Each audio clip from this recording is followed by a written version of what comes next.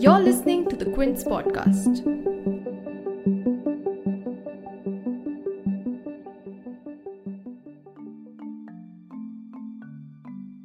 Following a fiery spat with Shiv Sena members where Kangana Ranaut compared Mumbai to POK and claimed threat to life, the Bollywood actor is all set to join the elite club of Y+ security protectees that includes big shots like CJISA Bobde and some union ministers. While the Kangana versus Sena slugfest has been going on for the past few days, the decision by the Ministry of Home Affairs to provide Y+ security to the actor came soon after she announced her plans to return to Mumbai from her hometown Manali on September 9th, following which the actor also thanked Home Minister Amit Shah for the arrangement. But while Ranaut's recent comments created a stir amongst Sena members who asked her to stay away from the city she claims to feel so unsafe, her spat with Shiv Sena MP Sanjay Raut seems to have ignited a brawl between the party and its former ally BJP. Is the spat between the Sena and Ranaut really a case of BJP versus Sena? Is the BJP taking a dig at the Shiv Sena through this episode?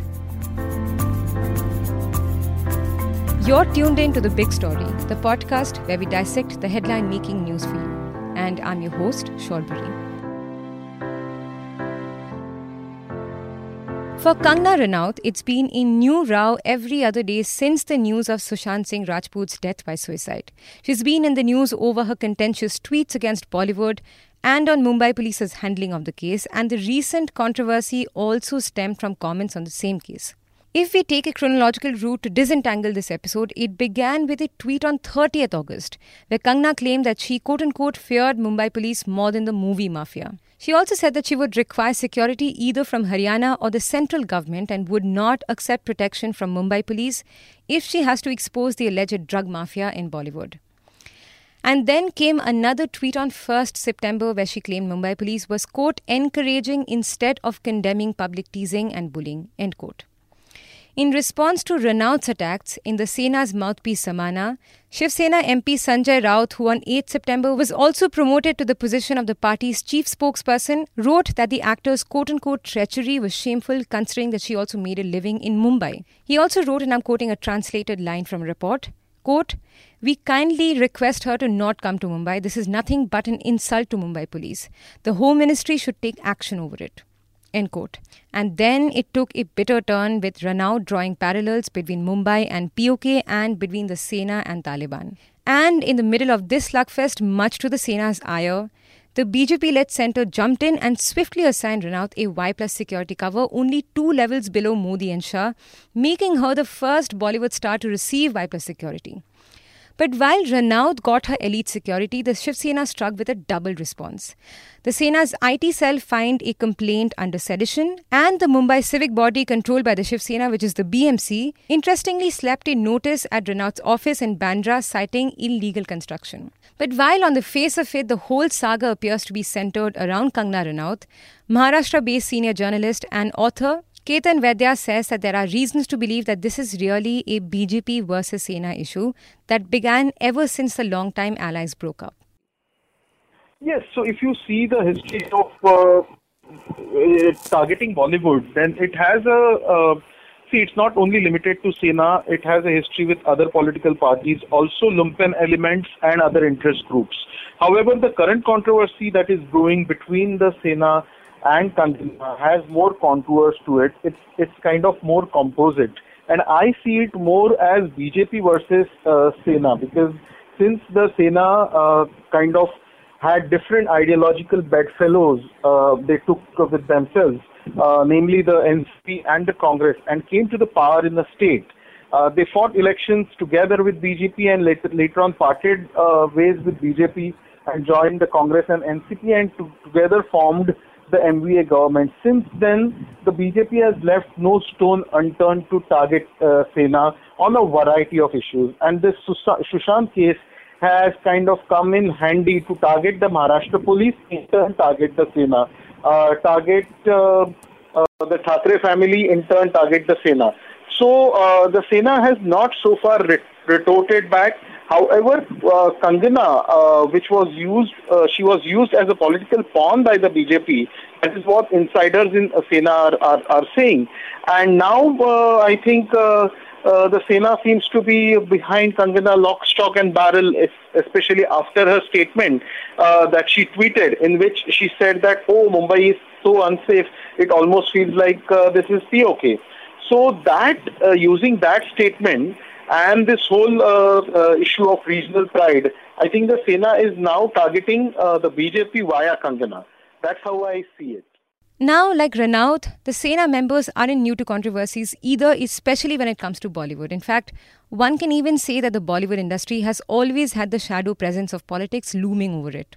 In the past, Shiv Sena has often threatened to disrupt film screenings, like during the release of the Shah Rukh Khan starring My Name is Khan, back in 2010 if you remember. In 2018, the BMC demolished several illegal structures inside the 8-story residential building of former actor and the then BJP MP Shatrughan Sinha. Even Kapil Sharma, the comedian, was taken to task by the BMC for illegal construction work in 2016. But talking about Shiv Sena's meddling in Bollywood, Mr. Vaidya points out that the party has been consciously trying to change its image. See, and in fact, the Sena also has had a kind of, so to say, a past of targeting Bollywood on a variety of issues. There were certain films when the Sena had objected in the past. But most recent example, I feel, is when Padmavat was releasing and when the Karni Sena, not a part of Shiv Sena, of course, Karni Sena objected to the whole movie thing. So the relationship has been bittersweet. But just talking about Sena, consciously the Shiv Sena party has strayed or tried to rediscover its image. It wants to stray away from the image of past. It wants to show itself as an important regional player. The fact that it has aligned with secular parties and under the new leadership of Aditya Thackeray, I think it wants to show itself as a more progressive and a modern regional party which worries about the development of Maharashtra and all. However, with 105 MLAs that BJP has in its kitty, and they have Kangana too. So I think there is a lot of action-reaction happening, and hence it is very composite. Now, recently, like today, what has happened is the fact that they are using BMC and carrying action against the alleged illegalities that she has done, the rules that she has broken. So all this is, and then there were also certain statements saying that Kangana should say sorry or she would have to bear the consequences and all. I think this is just political kind of arm twisting, and then in reaction the BJP gave her central security and Y+ security yesterday. So Kangana is definitely used as a political pawn in all of this, and Kangana, for reasons best known to her, has allowed herself, like she made a statement, everyone is quoting that particular tweet, but in that series of tweets, she said she called Bollywood as Islam is dominated. Now this is the same Bollywood where Javed Akhtar writes O Palanhare. It's the same Bollywood where Mohammad Rafi sings O Duniya Ke Rakhwale, which is a Hindu bhajan, and the music composed for this Hindu bhajan is done by Naushad. There was a time in the 60s and 70s when the lead hero was Dilip Kumar, who's a Pathan from Peshawar, whose actual name is Yusuf Khan. So Bollywood is syncretic. Bollywood is together, and Bollywood actually epitomizes the idea of India, which few people are trying to break. And Kangana, for all her good work, I think she should learn a lesson from this, or just refer to the past of Bollywood rather than playing as a pawn in political hands. What's also stirring controversy on social media are questions on, does Kangana really need a Y+ security cover? Does the centre not have better plans to quote-unquote use its resources? What this Y+ security cover basically entails is that Renaud will be assigned between 11 to 22 security personnel, including the CRPF forces. And questioning this move, TMC MP Mahua Moitra said, and I'm quoting her tweet here, "Why are Bollywood Twitterati getting Y+ security when India has a police to population ratio of 138 per lakh and ranks 5th lowest globally among 71 countries? No better use of resources, Mr. Home Minister?" End quote. But is this the end of the spat, or is there more to come? If you like listening to this episode, please subscribe to the Big Story playlist for episodic updates.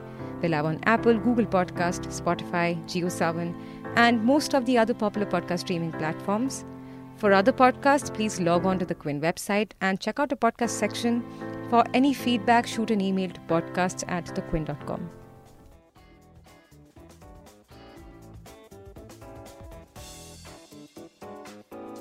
Thanks for listening. Log on to the Quint's website and check out our other podcasts.